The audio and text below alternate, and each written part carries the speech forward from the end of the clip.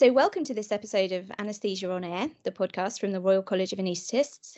My name's Stephanie Pauling, and I'm an anaesthetic registrar at Derriford Hospital in Plymouth. I'm also the Peninsula Deanery Specialty Training Committee trainee representative.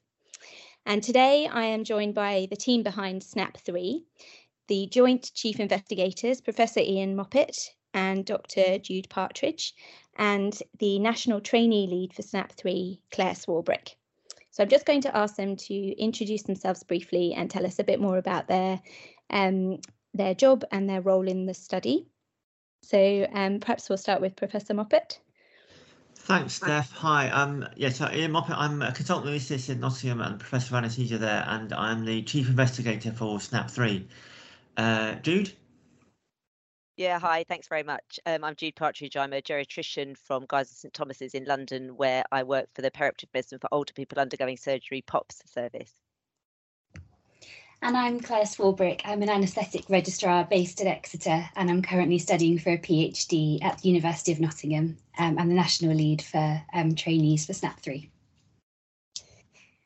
So welcome everybody, and we're going to start by asking Claire what SNAP3 is all about. So SNAP3 is the third Sprint National Anaesthesia project, which launches officially on the 21st of March this year. It's looking at frailty, multimorbidity and delirium in older surgical patients. The SNAP projects have been running since 2014, and they're basically just short research projects which are snapshots, and they look at topics that are important to both patients and clinicians. The last one was done back in 2017, incidentally 5 years exactly since our recruitment period. So this project is hoping to be the largest UK-based study looking at the epidemiology of frailty, multimorbidity and delirium in older surgical patients. So we're going to look and see how those three things interact and how they affect the outcomes for patients and how our management of those things affect outcomes following surgery in older surgical patients. Okay, and so Claire, can you just briefly outline how SNAP3, the study, will actually run? Yes, so we've only got 2 weeks to go. So the study launches on the 21st of March. And there are three bits to the study. So the main part is the cohort study. So this is the biggest part of the study where we're hoping to recruit around 12,000 patients over the course of 5 days. So all older surgical patients undergoing a surgical procedure during our recruitment period.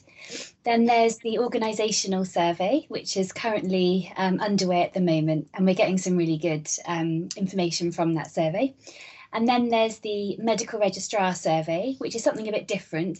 So this is a survey where we speak with on-call medical registrars and geriatrician medicine registrars to try and find out the unplanned workload that is generated by acute referrals for older surgical patients.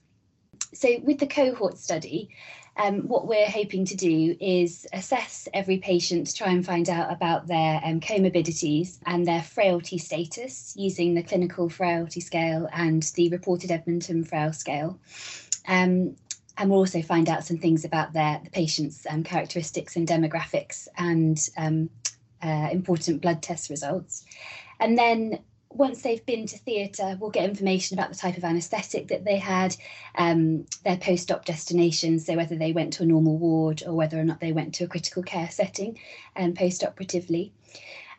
If the participants stay in hospital, then we'll be following them up on days 3 and day 7 to use the post-operative morbidity survey to look for post-operative complications, and obviously with a special focus on delirium, because that's a topic that we're really interested in.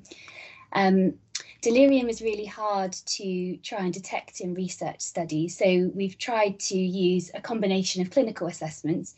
So on days 3 and 7, we'll be asking local investigators to use the 4AT or the CAM-ICU if they're critically unwell to try and clinically detect delirium.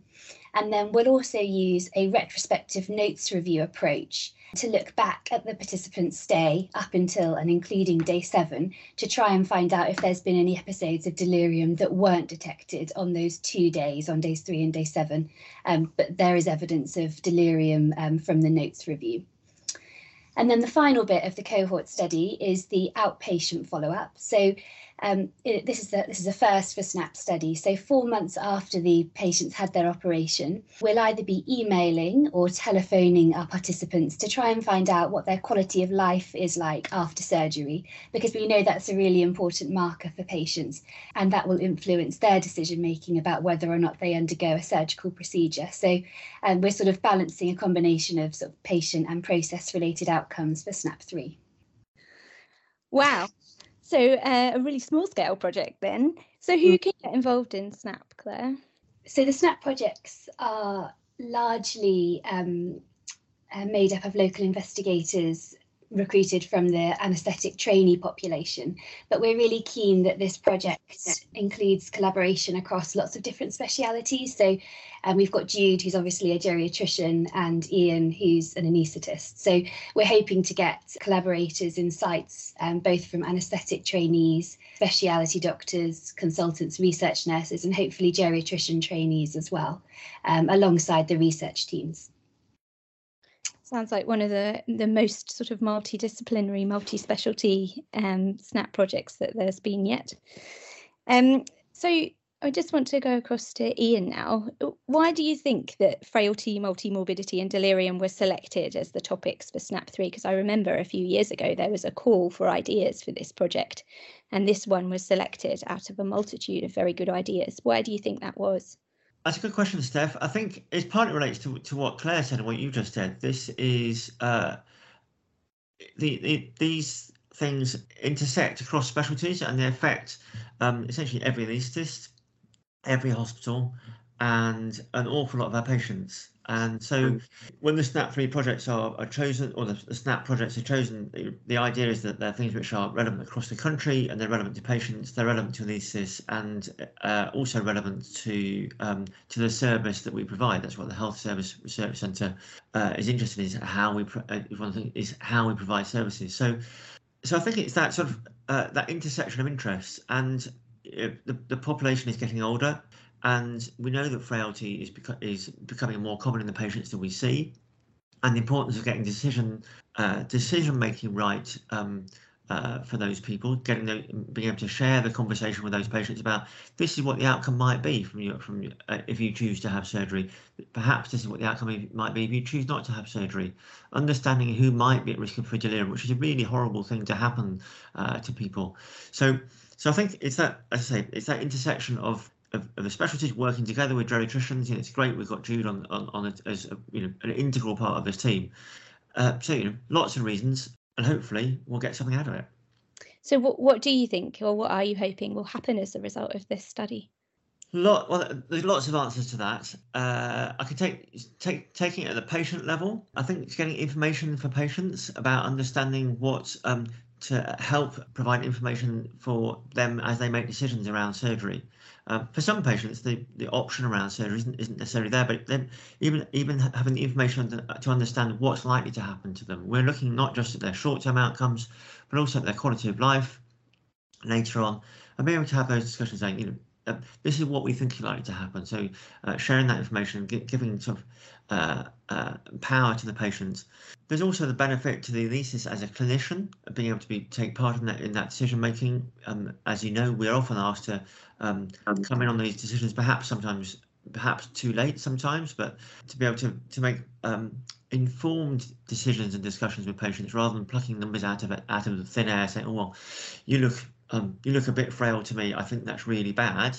Maybe for some patients, you look a bit frail. Here's an objective scoring system, and here's actually what we think your outcome is most likely to be from the particular surgery you're having.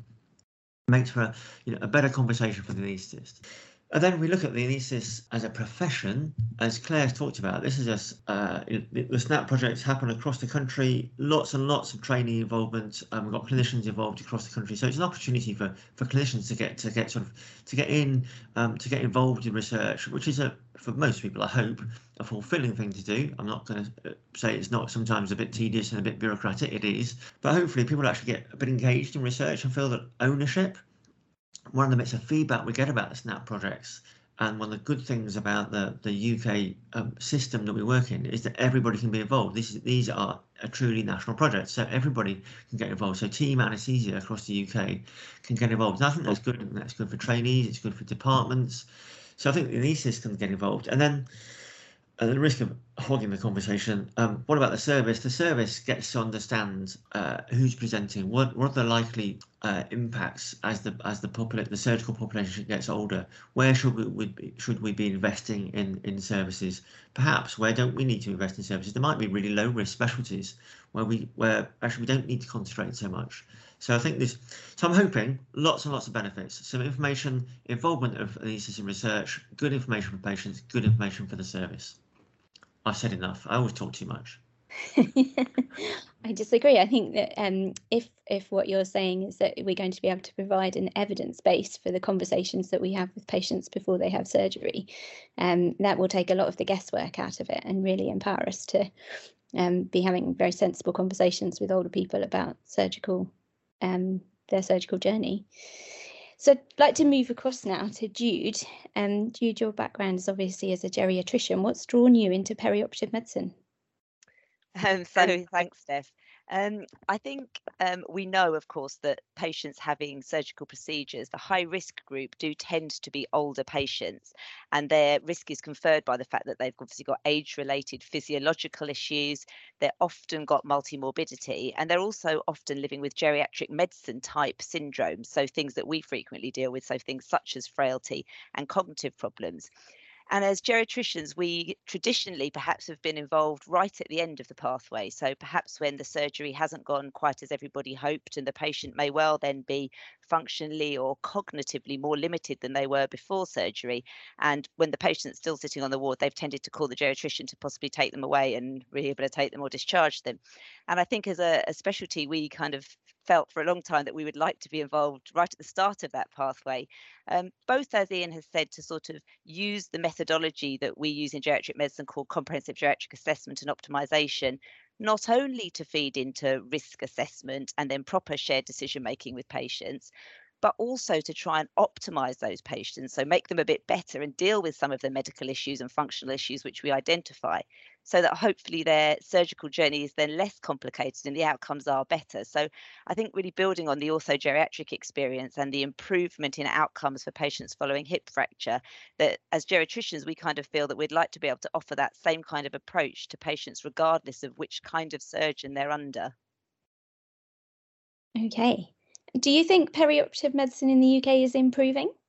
So yes, I do, and I think really our awareness of those, the high risk group being predominantly older and all the issues that come with it, has really over the last 10 years or so started to kind of drive an agenda for change in perioperative medicine. So we see that there are, national reports and policy drivers. So back as far as the, NCPOD report in 2010, publications from the Royal College of Surgeons, and then more recently things such as the Centre for Perioperative Care and British Geriatric Society guideline on frailty in the perioperative setting.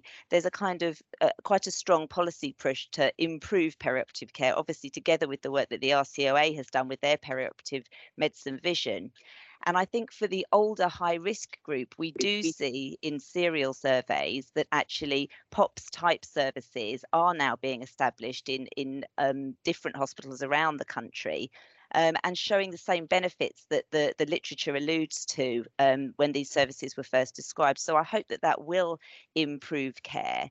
And very much as Ian has kind of also said, that a kind of move away from silo working to a more patient-centered collaborative pathway will definitely be a kind of positive move in perioperative medicine for older people nationally. And so going on from that, then how do you think SNAP3 will benefit patients in the long term? So I hope that by us understanding better the kind of frequency of frailty and multimorbidity and how these conditions overlap, and understanding more about delirium at scale in our older patient group will help us design those patient-centered pathways to suit the needs of this sort of different surgical demographic. And I suppose for the patients that will help in terms of us operating on the right people, and being able to only operate on people in whom we think we can offer benefit, having properly counselled them and allowed them to feed in properly to that process of shared decision making, as we've already said, but also making people fitter for surgery through evidence-based approaches like using CGA in the perioperative setting. And then very much as well looking at the whole pathway, so not just the preoperative bit, but also how we look after patients afterwards on the ward. And I think we hope that the results of SNAP3, coupled with other national programmes, so there's an NHS Elect POPs network, which is now in its second cohort, trying to establish POPs services across the country. We hope that the learning from SNAP3 will feed into those kinds of networks and allow us to design proper patient-centred pathways. It's a very ambitious project, isn't it? It's really great. So going on from the sort of patient-centred benefits of SNAP3 then, Claire, what input have you had from patient representatives in designing the study? So patients have been involved in the study since its inception, since before I started being involved in the project. So there are patient representatives who are involved in the SNAP topic selection process. And we've been fortunate enough to have 4 excellent patient and public involvement representatives on our study management group and our study steering group. So they've come to our regular meetings, they have influenced the design of our study, and they've also been really helpful in making our patient-facing documents accessible to different groups of patients. One of the challenges of SNAP3 is that we need to include those patients who don't have capacity, because we know that patients who have delirium are more likely to be frail, multimorbid, and suffer post-operative delirium. So we need to include those people without capacity. So our PPI representatives have been really helpful in making sure that we've got documents that are suitable both for those patients with capacity, without capacity, and the patient representatives, the consultees and personal legal representatives that will enable us to bring those patients into SNAP3. I hadn't really thought about that aspect of it, but yeah, they're the patient group that you particularly want to capture in this study, focusing on delirium, isn't it? Yeah. Post-operative delirium. So if we bring this back then to a sort of getting involved focus, what are the benefits for local investigators and local sites in getting involved in SNAP3? So Ian touched on some of this. I think that this project offers a really excellent opportunity to get experience in a really meaningful and well thought out piece of research that will benefit patients and hospitals and the National Health Service as a whole. But for individual trainees and other local investigators getting involved in SNAP3, we offer collaborative authorship for our SNAP3 published papers. For trainees specifically, there's the new anaesthetic curriculum that came out in 2021, and one of the domains of that is research and managing data, which can be quite a challenging section of the curriculum to get signed off if you're just on a standard clinical training programme. So SNAP3 will offer lots of opportunity to get elements of that domain assessed and signed off as part of the new curriculum. We've had 104 local investigators signed up to be part of the Associate PI scheme, which is an NIHR scheme that recognises research experience outside of normal clinical work. So that's a huge benefit to those people. And then for departments, hopefully they'll see an increased interest amongst their local investigators in what happens to patients once they leave recovery. It's really challenging as a trainee finding the time to actually follow up our patients once they leave recovery and see what actually happens to them. And because SNAP3 involves following up patients on days 3 and 7 after surgery, it'll be an opportunity for local investigators to see what actually happens on the wards, to look at their patients' mobility and see if they have delirium. I think that'll be really interesting for trainees. Yeah. And then sites also, if they would like to have access to their own pseudonymised data for their own local projects, then we can provide that back to hospitals as well. So hopefully lots of benefits. Oh, and a certificate, of course, the Royal College certificate. Must be a very certificate. important for the portfolio, yes. So if any listeners are interested in getting involved with SNAP3 and potentially getting their hands on a certificate, how do they go about doing this? We would love to have more collaborators working across SNAP3. At the moment, we've got 214 sites. If you go to our website, the SNAP3 HSRC website, there's a map that shows all of the signed up sites, and you can see there the name of your local PI, so you can get in touch with them that way. Or ask around in your hospital's anaesthetic department, and I'm sure the PI will volunteer themselves to you. Each site is set up very differently, but there are opportunities for anaesthetists, geriatricians and research team members during the week of recruitment and the week of follow-up, and then later down the line with retrospective notes reviews and outpatient follow-up surveys. So if you're not available during the week of the 21st of March, then you can still get involved. And if you have trouble getting in touch with your local team, then you can always contact SNAP at rcoa.ac.uk and they'll be able to direct you to somebody who will be able to help. That's great, thank you. I think we've come to the end of our time, which is a shame because it's such a far-reaching project. I think I've got about 10 or 15 more questions I could direct to each of you. But I'd like to thank you all for joining us. So that's the Joint Chief Investigators for SNAP3, Ian Moffett and Jude Partridge, and the National Trainee Lead for SNAP3, Claire Swarbrick. And thank you all for joining us. Thank you for listening to Anaesthesia on Air from the Royal College of Anaesthetists. Make sure you don't miss out on the latest episodes by clicking subscribe on your favourite podcast platform. Also, if you enjoyed this episode, please make sure you give us a review. It helps others find our podcast. If there is a topic you'd like us to cover or you'd like to feature in the podcast, please email podcast@rcoa.ac.uk. And finally, if you would like to access more podcasts, as well as videos, e-learning, webinars, and our programme of events and courses, you can find them all online at rcoa.ac.uk/education. We hope to see you again soon.